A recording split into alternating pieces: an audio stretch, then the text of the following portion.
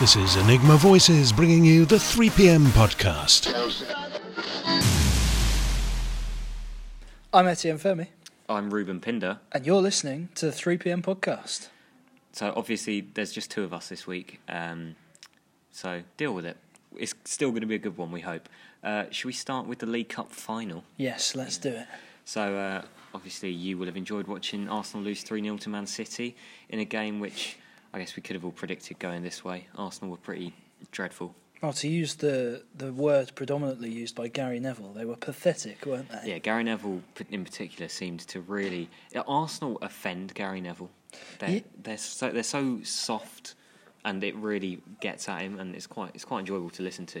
And I feel like in the past, part of the reason they've offended him is because he quite likes Arsene Wenger, and I think he quite admires Arsene Wenger, and he's felt like they let him down. Whereas I think yesterday it was kind of an explosion at all of it. It was almost like it clicked in his mind yesterday that. And obviously, like back when Neville was playing, Arsenal were tough as well as being good. And I think the point that he made about their football not even being good anymore, it's boring now, so they don't even have that to fall back on, was quite significant. Yeah, it's like now and then they turn it on. Remember they got quite excited after the Everton game recently, and I think I even said on this podcast, like, why are they getting excited? They were great, but they do this. They now and then they turn it on and they do play that old school Wenger football, knocking it around, outplaying opponents, but then you know that it's not going to last. And it's quite strange, though, because while they do this a lot, like, they'll step up for an easy game and then they'll hide away in a big one. At Wembley, in the last, they've won the FA Cup a few times in recent years. They've beat City last season in a semi. Yesterday, they just didn't turn up at all. Their, inverted commas, second home, is it, that they've now lost twice this month? More times than you this season, is it? It's the same. Okay, but, yeah. Bloody West Yeah, Ham. City, though, again, not at their best, but they survived without Fabian Delph. Oh, wow. And they just won comfortably. I think once City took the lead, it was pretty much game over. And they took the lead in the easiest way possible, making use of the rule that you can't be offside from a goal kick. Well, it's also a byproduct of the way City play, in the fact that Arsenal were so intent on stopping them playing out from the back. They press almost stupidly, making sure everyone's marked. So then everyone's so far forward that Bravo can just one kick. And I mean, Mustafi, it's unforgivable, that defending in a cup final. It's just unbelievable and to claim a foul, it's just very embarrassing. It's the fact that he stopped playing and asked for the foul when Aguero was running off with the ball, and it wasn't. Aguero literally just stood still. It's not a foul at all. And yeah, I mean, normally Ederson would be playing in goal and he can do those kicks, but Wembley's a massive pitch. It's one long goal kick, but it's actually quite a good pass from Bravo, and obviously it's a great finish. But yeah, that's the thing with City. Even if you do pen them in at a goal kick, they can knock it long, even though they don't have a target man. But they weren't really in top gear. City, they were sort of walking through. I don't think they've been in top gear for a little while, but they keep winning matches. I don't think they've really been at their best since December. Yeah, I think they peaked in November. But they've had a few injuries to get used to deal with, but they were great. They weren't. But it's almost like they've just got comfortable at the moment. They just win all the time, and they know they're going to win all the time. And they're kind of mentally now focusing on the Champions League because the league's wrapped up pretty much. They've got a trophy. They're out of the FA Cup, so now all focus is now on the Champions League, I guess. Yeah, that's probably part of the reason why they were so upset last Monday after the Wigan game, was because that's one of the things they've really been focusing on. That, they always try and play it down, but the quadruple was genuinely something that I think they were probably thinking about. As well as the Invincibles, I think they were probably thinking about that as well. And now both of those are gone, which is, I guess, a bit of a shame for them. But obviously, they'll still win the league, and they'll probably break the points total, and maybe the goals, and probably the goal scored one as well. So yeah, City are good, Arsenal are soft. Nothing new there. Yeah, really. It's not even that Arsenal are bad; they're just soft. Yeah. which often leads to being bad. But that's the root cause of the problem. Nice to see Kompany get a goal and get a start. Yeah, he was great. I think he got man of the match. Yeah, he was really good. There was one moment where, now I've said Kompany's probably like physically finished for a while, but there was one moment where Aubameyang was chasing a ball, Kompany matched him for pace. That was and amazing. Then knocked him off it. And then just outmuscled him. That was brilliant. Yeah. It was so vintage Kompany. My favourite thing about Kompany's goal, though, was his celebration. It was like do you remember when he scored that header against United in their first league title winning season, 11-12? He scored a header from a corner and just sort of ran towards the fans, jumping in the air, celebrating. And his celebration was just not coordinated. There was just limbs going everywhere and a look of joy on his face. That's the best kind of celebration, Yeah. the kind of uncontrollable emotion. And for what he's been through, injury-wise, it's just great. It was great to see. I'm a big fan.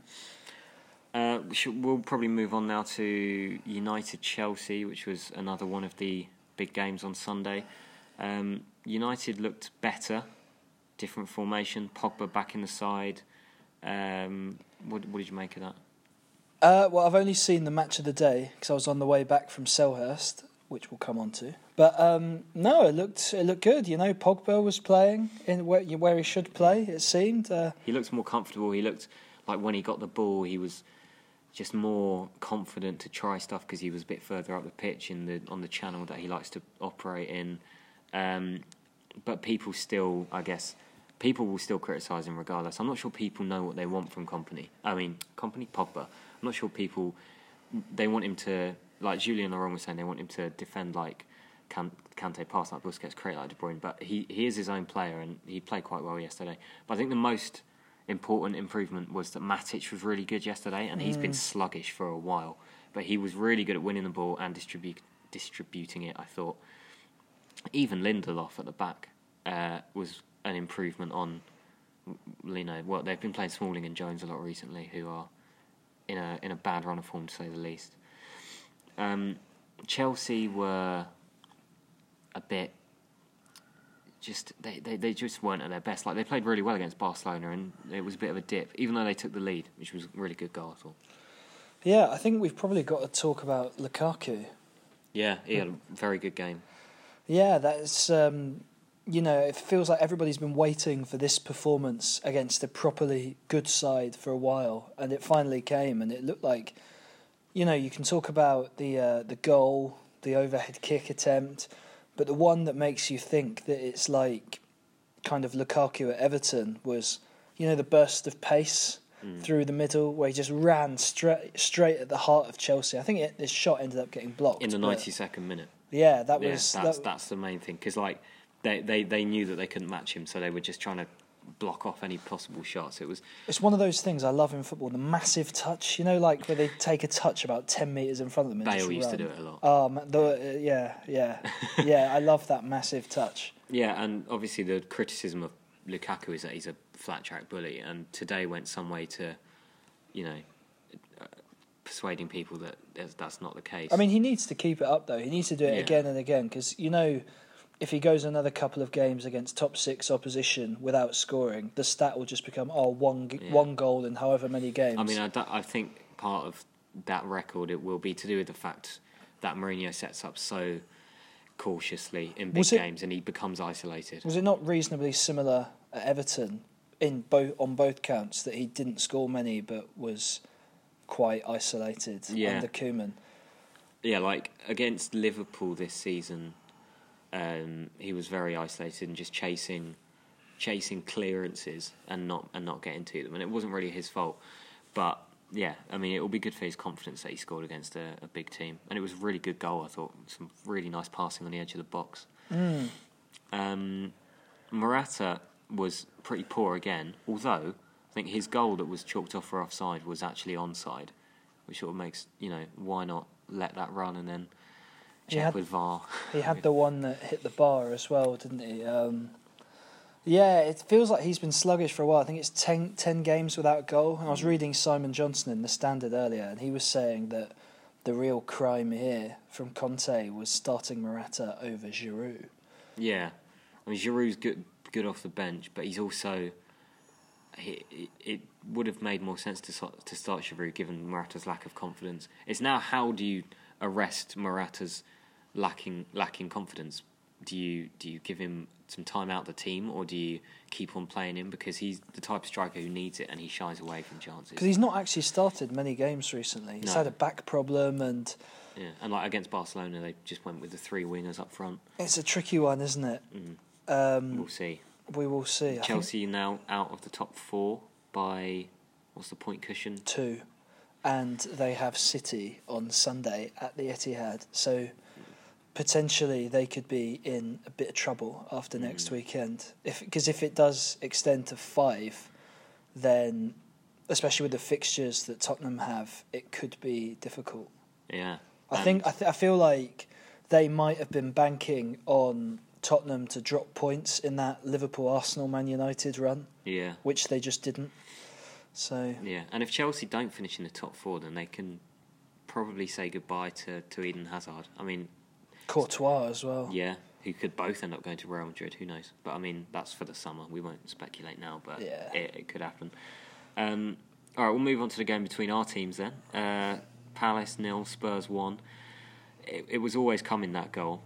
I mean, we got pretty close to snatching a point, but it was always going to... I mean, Palace were pretty hamstrung. You can't really blame Hodgson. The fact that, I saw people calling them negative or, 12 injuries, a lot of important players missing. I don't think they could have really played another way. I'm not even sure it was that much by design. I just feel like with Benteke in his kind of slumber that he's been in for, I don't know, ages. A year, maybe slightly less. Yeah. But, holding nothing up, then it's going to be difficult. 'Cause the number of times Palace try and get out, and one of Dyer, Sanchez or Wanyama or at times Dembele would just be like, nope. Yeah. And it's like, even if we wanted to give Benteke a rest and play Sorloth through the middle, our only option to play a winger other than him is like Chungi, because Zaha's still injured. So we've literally got no options anymore with our injuries. Hopefully Sakho Mamadou, that is, will be back for the United game next Monday, because Fosu Mensah is obviously ineligible to play against his parent club, and defensively we've got far too many injuries. I watched Match of the Day this morning to catch up on it, and I thought the pundits were actually pretty harsh on this game. Harsh on Palace because, for obvious reasons that we just mentioned, but harsh on Tottenham as well because the Spurs had loads of chances in this game. It could have easily been like 4 or 5. There was one where Eriksen volleyed it across to Kane, who shot with his left foot, and it went wide inexplicably. And usually when one of the big teams produces a late winner like that, they call it great character or, the sign of a great team or whatever. But yesterday it was just called, lucky, or they were crap. Or yeah, it's 2 ways to spin it. And also, I hate Sunday middays. I think they are it's the worst slot, and the games are always rubbish. Yeah, they're always rubbish. I can think of Tottenham Palace at Wembley this season was a midday. Tottenham Chelsea in 15-16 was a Sunday midday. It was finished 0-0. Just all the Sunday midday games, they're just not very good. And then they say, both teams look sluggish. I wonder why. Yeah, it's just too early to play. But I mean, it was going to be on Monday night, to be fair, which, who knows, might have changed something, but you never know. Kane's goal was from a corner. He peeled off at the back post because he was being marked by Damien Delaney, who unfortunately had to come on when Tompkins got injured. And at that point, I knew that the goal would come. Delaney, he's old, he shouldn't be playing, but he had to, and it's just... It was remarkable, the number of chances that Kane had missed before that, very unlike him. The left foot volley one actually led me to getting a wound. So I'm going to show Ruben right now. I want your live reaction to my wound. I mean, it looks very small, but I imagine it was quite painful. Well, it came because I was in seat 1. And the Arthur Waite, for people that haven't been to Selhurst, is it's a strange stand. It's very old school, and there's kind of a front section and a back section. It's one tier, but there's like a walkway 3/4 of the way up. And so I'm seat 1, right on the edge of the stand. And one good thing about that is, I've got a wall I can bang when things irritate me. So and the Kane miss, I turn round and I slap that wall, and I think, oh, that hurts. There's a bloody nail sticking out of it. I mean, I'm just saying, health and safety at Palace. Write an email to Steve Parish. I think he's got enough on his plate at the moment, mate. Trying to run a football club, trying. Yeah, that's the key word there. Should we talk about Dele Alli diving? Yeah, it seems like something we have to talk about every week now. It is literally a regular occurrence. Yeah, I mean, but it's like the dive or not dive. I mean, there was a case of both in this game. Yeah. But, it's like at Liverpool he dived, at Rochdale he didn't. Then this week we had one of each. But then the Liverpool one, he actually sort of dived but then realised that he wasn't going to get anything and tried to continue playing the ball from the ground. So he's not one of these who will dive and then look at the referee and shout, "Why haven't you given me a penalty?" He sort of... it just depends on your stance. But this one where he went over Hennessy, he left both his legs there, and it was a bad one. It was a bad one, and and you said it off air earlier. The Dele who cried dive. Or dive or the penalty. Like he won't. Eventually, he won't get one. That is because and that's what happened today. Patrick Van Aanholt, or yesterday, sorry, Patrick Van Aanholt's in his face, and it's like, Patrick, you've just kicked his back leg away. You're incredibly lucky. I don't know why he did that, though, because Ali was, boxed in, and Van Aanholt just came over and bundled him with a kick, and it was like... that one is a nailed-on penalty. However, you can't feel that much sympathy for Dele, even saying as a Tottenham fan, because, how is anyone going to feel any sympathy when he doesn't get one that he should, when he's constantly looking at an opportunity? And it won't change, because, the manager's talked about it. It's just... He doesn't see it as a problem. He doesn't see it as a problem. It's a very Argentinian attitude. Yeah, but it doesn't always bother me. But ones like yesterday kind of do, because it's just so obvious. Yeah, and for me, it's like now and then, if you're exaggerating contact to win a penalty when you need to win and stuff, I can understand that, why you want to do that, but doing it all the time is counterproductive, because you won't get the penalties, and it just attracts unnecessary criticism. He'll say it doesn't affect him, but if every week everyone's talking about him being a cheat, quote unquote, then surely that's going to play on his mind. It's just growing a bit tiresome now, I think, for me. But if he does it for England in the World Cup and it wins us a game, then people won't complain. Those same Palace fans will be delighted. Yeah. The "You Let Your Country Down" brigade of Block B. Did of the homestead. I mean, I did hear that at Spurs Palace in 2016. But just to put the Dele chat to bed, I thought Kane was very clever with his post-match comments. He said, I don't expect it to affect referees. They'll give what they see, and to be fair, that's what they do. And by saying that, it kind of puts something in the mind of the referees, I think, that see that and think, no, I can't just assume he's dived. I think it's it's clever. Quite clever from Kane, to be fair. So Palace have got a hard run of games coming up, and then an easier run later on in the season, which will be our make or break. I fear we're going to go down, but... You'd probably rather have all the hard games now while all the players are injured. Yeah, just sort of take them as losses mentally and then focus on the more winnable ones when we've got a fitter squad. But yeah, we'll move on now to Liverpool beating West Ham. That was pretty, what you'd expect. Something I saw from Match of the Day that caught my eye was how well Oxlade-Chamberlain is playing in midfield, quite under the radar. He is getting these games in central midfield that he came for. He seems to be a bit up and down, and at the moment he seems very much up. It looks like, he looks fitter, because obviously that was the thing that went around at the time, that apparently he was incredibly unfit. But he's a good player. He's always had a good player in him. And it looks like Klopp's getting it out of him.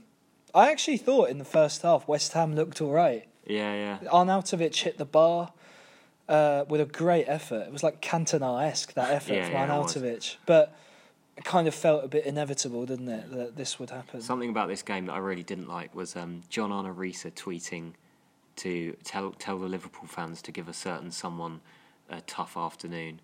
That certain someone being Patrice Evra after the Suarez fiasco, which I just think is a bit ridiculous. On this one, Risa tried to defend himself after by, I think, calling people like you weirdos and saying that that's just something that happens. Any ex-United player will get it at Anfield, which I can kind of Yeah. understand. But this definitely seemed to have other connotations. Yeah, it's not just because he's ex-United. I mean, they might have booed Hernandez as well, but they've still there are some fans that still have this vendetta against Evra for having the cheek to complain. Liverpool fans, some Liverpool fans seem to get like that though, don't they? Yeah. They love a vendetta or a conspiracy theory. It's Some of them. It's a bit strange, but yeah, the vast majority of Liverpool fans are good people. We should put in there as a That we don't caveat. want to offend. Another 4-1. Brighton beat Swansea. Swansea back in the relegation zone. Brighton looking quite comfortable.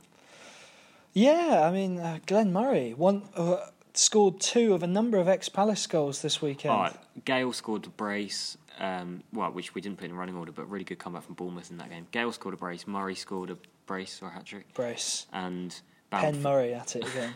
Bamford scored for Borough. He got a brace. Johnny Williams scored for Sunderland. And we can't score a goal to save our lives. Yeah, so... We never should have got rid of Murray. Gale I can understand, but the Murray one was like a Pardew power thing. He didn't like it, and then we ended up playing Wickham up front all season. He'd come back from that horrendous injury, hadn't he? Yeah. And he hadn't quite found it. No. Yeah.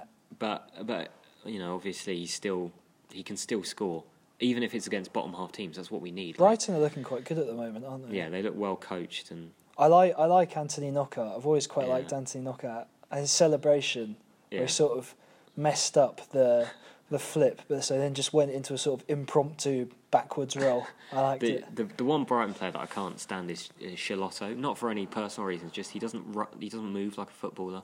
He looks like he's in bottom set P and he's been moved up to make up the numbers. But As inexplicably, opposed to their other right back, Bruno. but inexplicably he's got a cap for Italy. So what can I say? West Brom lost to Huddersfield at the Hawthorns. Apparently Pardew's been given a week. Well, they're done, aren't they? West Brom are gone. Yeah. But I think their fans, some of them, have kind of made peace with that for a while and are up for just playing better football at a lower level now. Which you think Pardew would be decent for in the Championship. Yeah, I think... Is it even worth sacking him now? Exactly, because you'd think part of it... This is a rebuild thing, because that squad's so ingrained in Pulis ball that... Your Dawsons and Livermore's, Brunt and stuff. Exactly, you look at their midfield, that they don't have a number 10. No, they don't, do they? They don't have one. The midfield... Like Morrison's not really a 10. Livermore, Krychowiak and Gareth Barry. They're not built for creativity, so it does seem like a bit of a halfway house at the moment. It's kind of, we're sort of trying to play better football, but we can only score from corners. Yeah, well, that was like Pardew's Palace. All about our new style and not really actually using it productively, and still resorting to set pieces. So if they sack him, then it just puts an end to a bizarre kind of period. It's where, pointless because they're down already. Exactly, they might as well. If they wanted him to change it all mid-season, then that was probably never going to work. They might as well have just hired someone else. Yeah, and I want him to have a relegation on his CV. They come to Selhurst on the final day of the season. Statistically best Palace manager in the Premier League ever. Just going to throw that out there. He's streaky. Let's put it that way. Best Palace manager ever. Oh, we'll talk about that off air. Saturday's other games. He's just pulled out a knife. Saturday's TV games were quite dull. I missed the first one. I saw the goals. I was very ill on Saturday. Butland made a mistake, but also made a great save. He did. He made a few decent stops, but for Albrighton's cross that he spilled in, he was really flat-footed, and it was quite unlike him to make such a silly mistake. But I'd still start him in goal for England. But yeah, I'm team Pickford.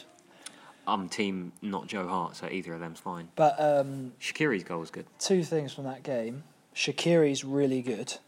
And another thing from that game, I loved Harry Maguire totally skinning Kurt Zouma when he hit the post. Yeah. That was amazing. That was a good reaction from Butland because he tipped that onto the post. But I was thinking while I was watching this, if in the summer, if City fancy going back in for Mahrez, if Stoke go down, I think they should go for Shaqiri instead.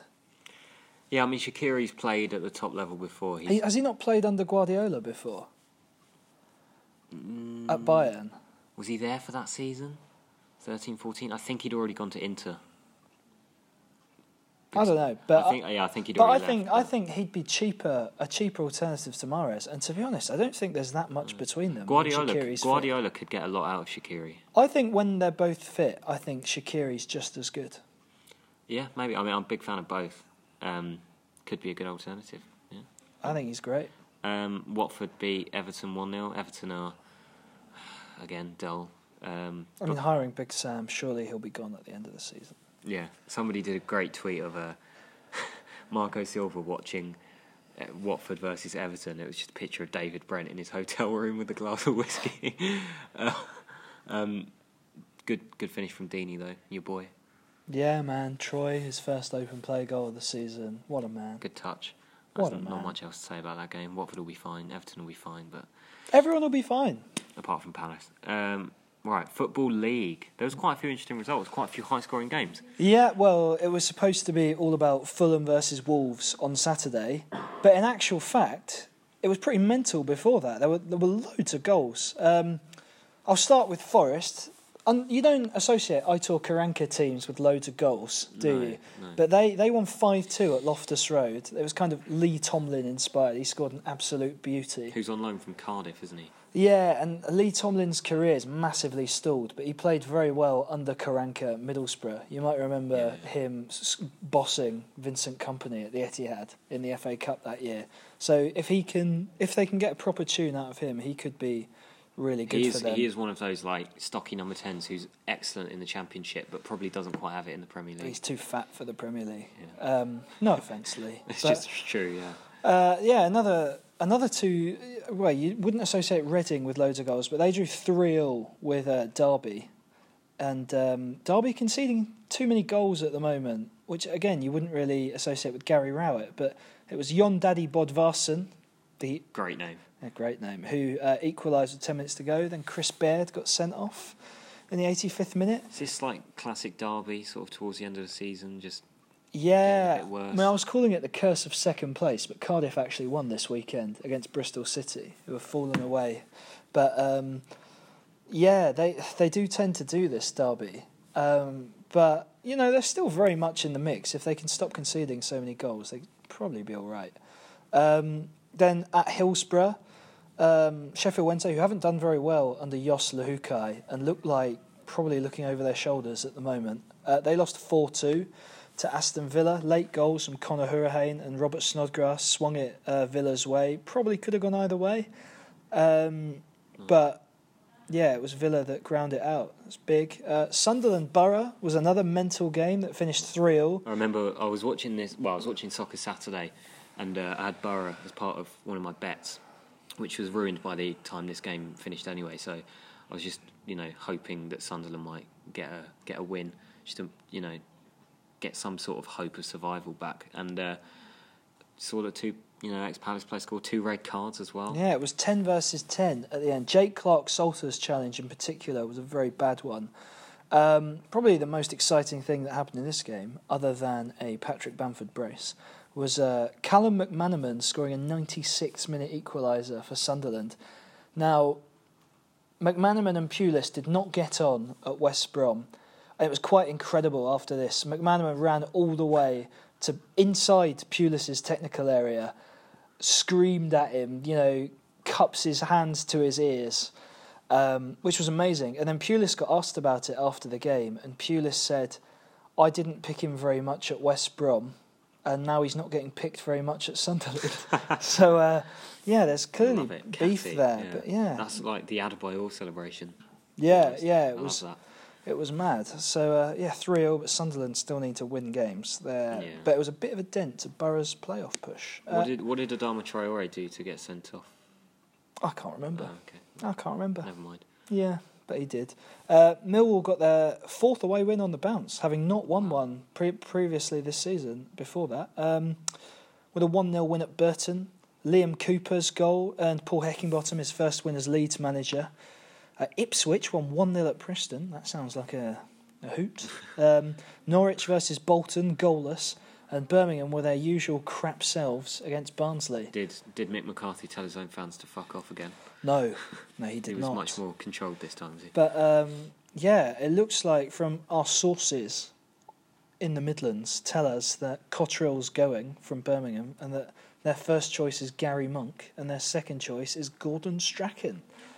Now, Monk, to me, seems like if you've got a good squad in the Championship, he'll do really well.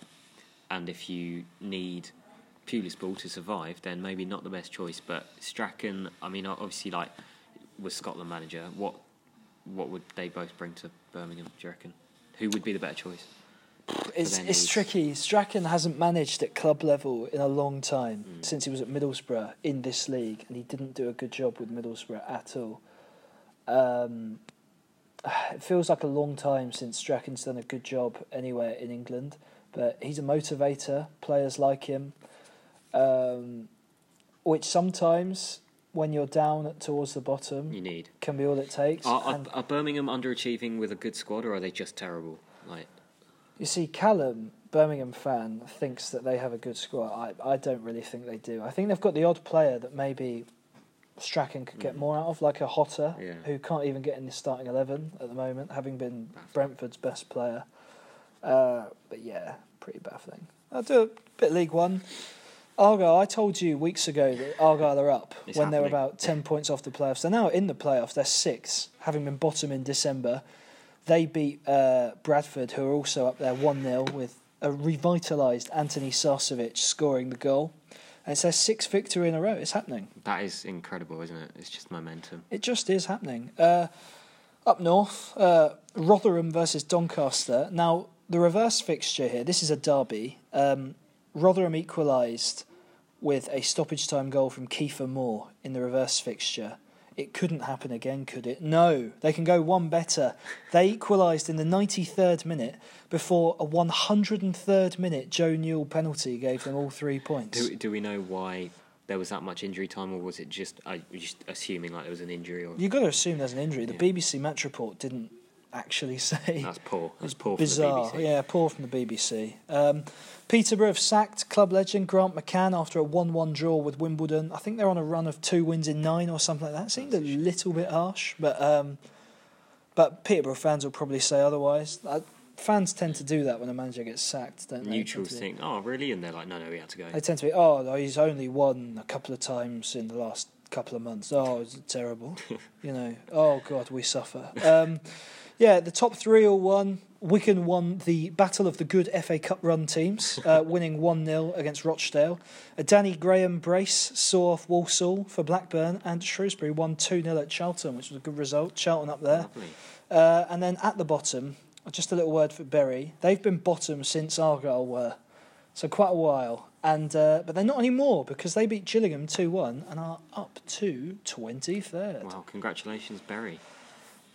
Big win for them. I think they previously went 9 or 10 games without scoring a goal, which you can relate to. Yeah, it's horrible. And just a little bit on League Two. Couple of weird results this weekend, but the weirdest, 22nd. Well, they were 22nd, Morecambe, against the team that were second, Wickham, at Wickham, and Morecambe were 4-0 up in next to no time, with the birthday boy, Kevin Ellison, scoring a brace, including an absolute worldie with his weaker foot on the volley. And that shows that he is merely 39 years young. Big boulder. That is unbelievable. We were looking at his record on Wikipedia earlier. The goals he scored from the wing for someone like throughout his 30s is just insane. He started his career in 1996. That's just... That was a long time ago. Are there any Premier League players outfield who are that old? I think Macaulay might be the closest. 37 maybe? Yeah, it's that's mad. just amazing. Mad, yeah. Brilliant. I mean, that just shows, Football League, bottom of the table, top of the table, anything can happen. But I saw a Wickham fan tweet that they always struggle against Morecambe. I mean, I don't know, like, squads change so much down there. It might be like a bogey team thing, but it's just baffling. The other couple of weird results were Lincoln losing 4-1 at home to Crewe, which is kind of similar. The team 8th against a proper struggler, getting battered. And then Barnet, who are bottom, actually won. They won at Colchester, who are also chasing the playoffs. So maybe a bit of the jitters for teams that chasing the playoffs. Yeah. Big up Barnet though, our local team down up here. Yeah. Right, we'll do Europe next. La Liga was full of goals this weekend. In the Catalan derby between Barcelona and Girona, Barcelona won 6-1. There's been a lot of videos going around of Lionel Messi's personal highlights in that game, all from the first half. He was unbelievable. Suarez scored a hat-trick. Coutinho and Dembele both started, so they played this like 4-4-2, 4-2-3-1, 4-4-1-1, whatever you want to call it. But in the past they've been playing like Iniesta and Paulinho wide, and it's been a bit, not stiff, but a little bit lacking in dribblers. And those two played today at the weekend, and they were much more exciting to watch going forward. Coutinho scored one of his classics, cutting inside from the left, and it just whipping in. I liked Messi's free kick. Yeah, under the wall. Nice. Those are always so satisfying to watch. Girona actually took the lead in the 3rd minute, and Suarez equalised in the 5th, so it didn't last long. I caught on Sunday night, Sevilla played Atletico at the Ramon Sanchez Pizjuan, great name for a stadium, and this was quite an entertaining game. Again, 7 goals. Atletico won 5-2. The first goal was quite funny. Diego Costa doing what he does, he claims he's been fouled, wasn't given, fouls someone in retaliation, then goes down clutching his face, gets booked for simulation, and then immediately scores afterwards. And it was an absolute gift of a goal, because Sergio Rico just gives the ball to Eva Banega, who immediately gets pressed by 3 Atletico forwards. Costa steals the ball, scores, and then it was all one way. I mean, Sevilla's goals both came when they were 5-0 down, so Atletico had pretty much wrapped it up. Look out for Griezmann's hat-trick.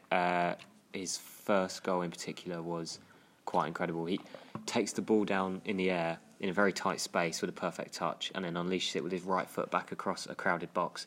It's just unbelievable. Brilliant goal. But it was a great result for United midweek. Yeah, this is the thing. People say United did well to get a 0-0 draw away at Sevilla. No, they didn't. Sevilla are weak at the back. They are really soft, and United, if they actually went out and attacked them, probably could have won by a couple of goals. But they've come back with no away goals. So, yeah, I mean, this result does make a mockery of the discussion around United's 0-0 draw. But they'll probably still go through, but it doesn't look good for them. And Atletico now are about 8 points, or 7 points behind Barcelona.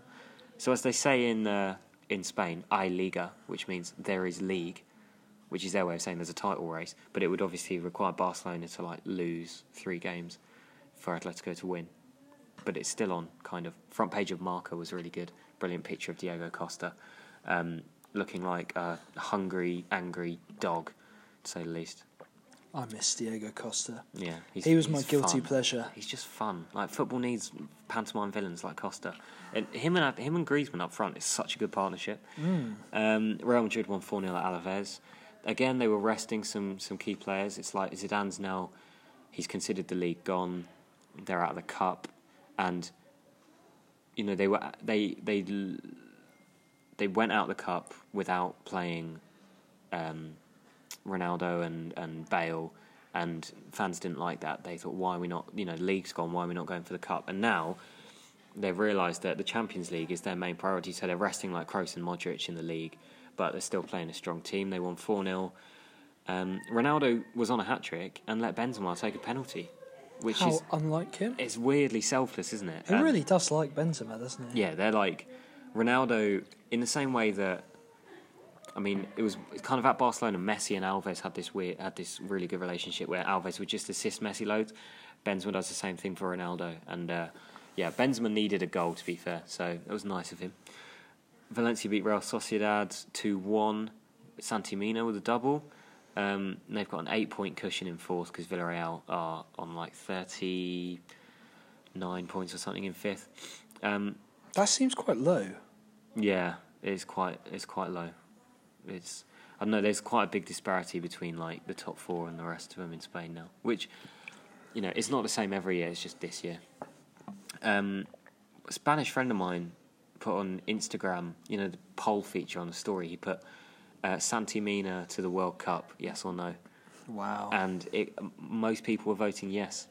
Were they all Valencia fans by any chance? I mean, probably a lot of the people that will have voted will have been from Valencia. So it's just interesting. They've got a lot of these forwards who are sort of that level that could break into the national team. So that'll be interesting to see. Like, Aspas has done so in the past on that.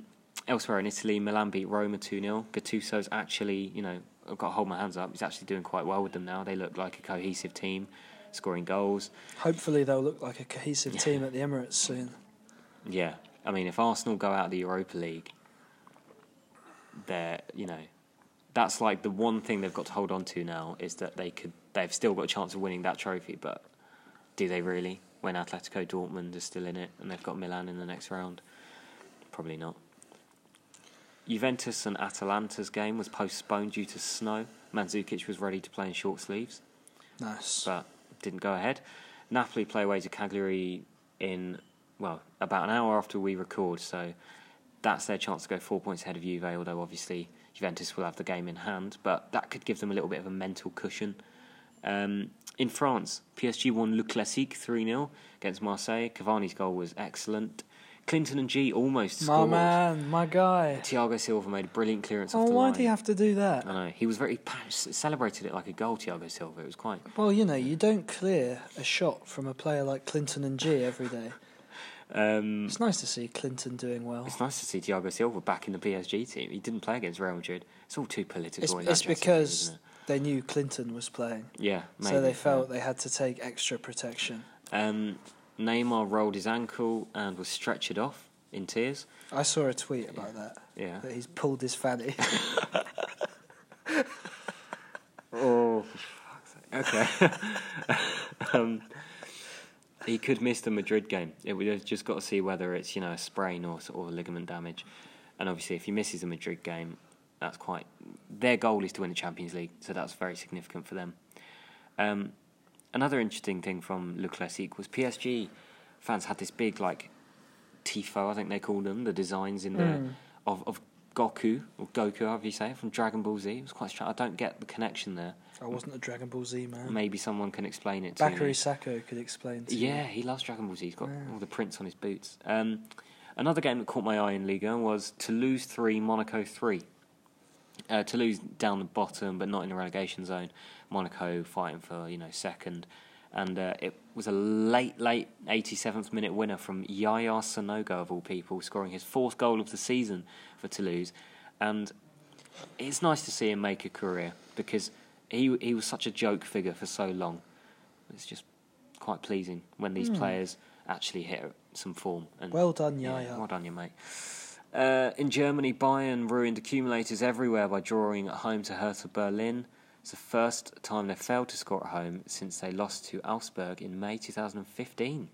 Wow. They were missing James Rodriguez in this game. James Rodriguez. And they played Müller in that number 10 position. The fact that they're still playing Ribéry and Robben, I think, just is... There's warning signs there. Why do those two still start? They've had Kingsley Coman and Douglas Costa, but Costa obviously left. Robben is still good, but they should have moved on. No one can dethrone the two kings. Robbery. No one can do it. But they're going to have to eventually because they're both 33 now. But yeah, and that wraps up Europe. I think we'll call it a day now. That probably wraps up this week's improvised edition of the 3pm podcast. Hope you enjoyed it. Tune in next week when hopefully we'll have the man from Birmingham back in the presenter's chair. Or the man from Essex. Sussex, Essex. I think he was born in Essex. Yeah. He sounds like he was born in Essex. He does, yeah. Maybe Kieran will be back.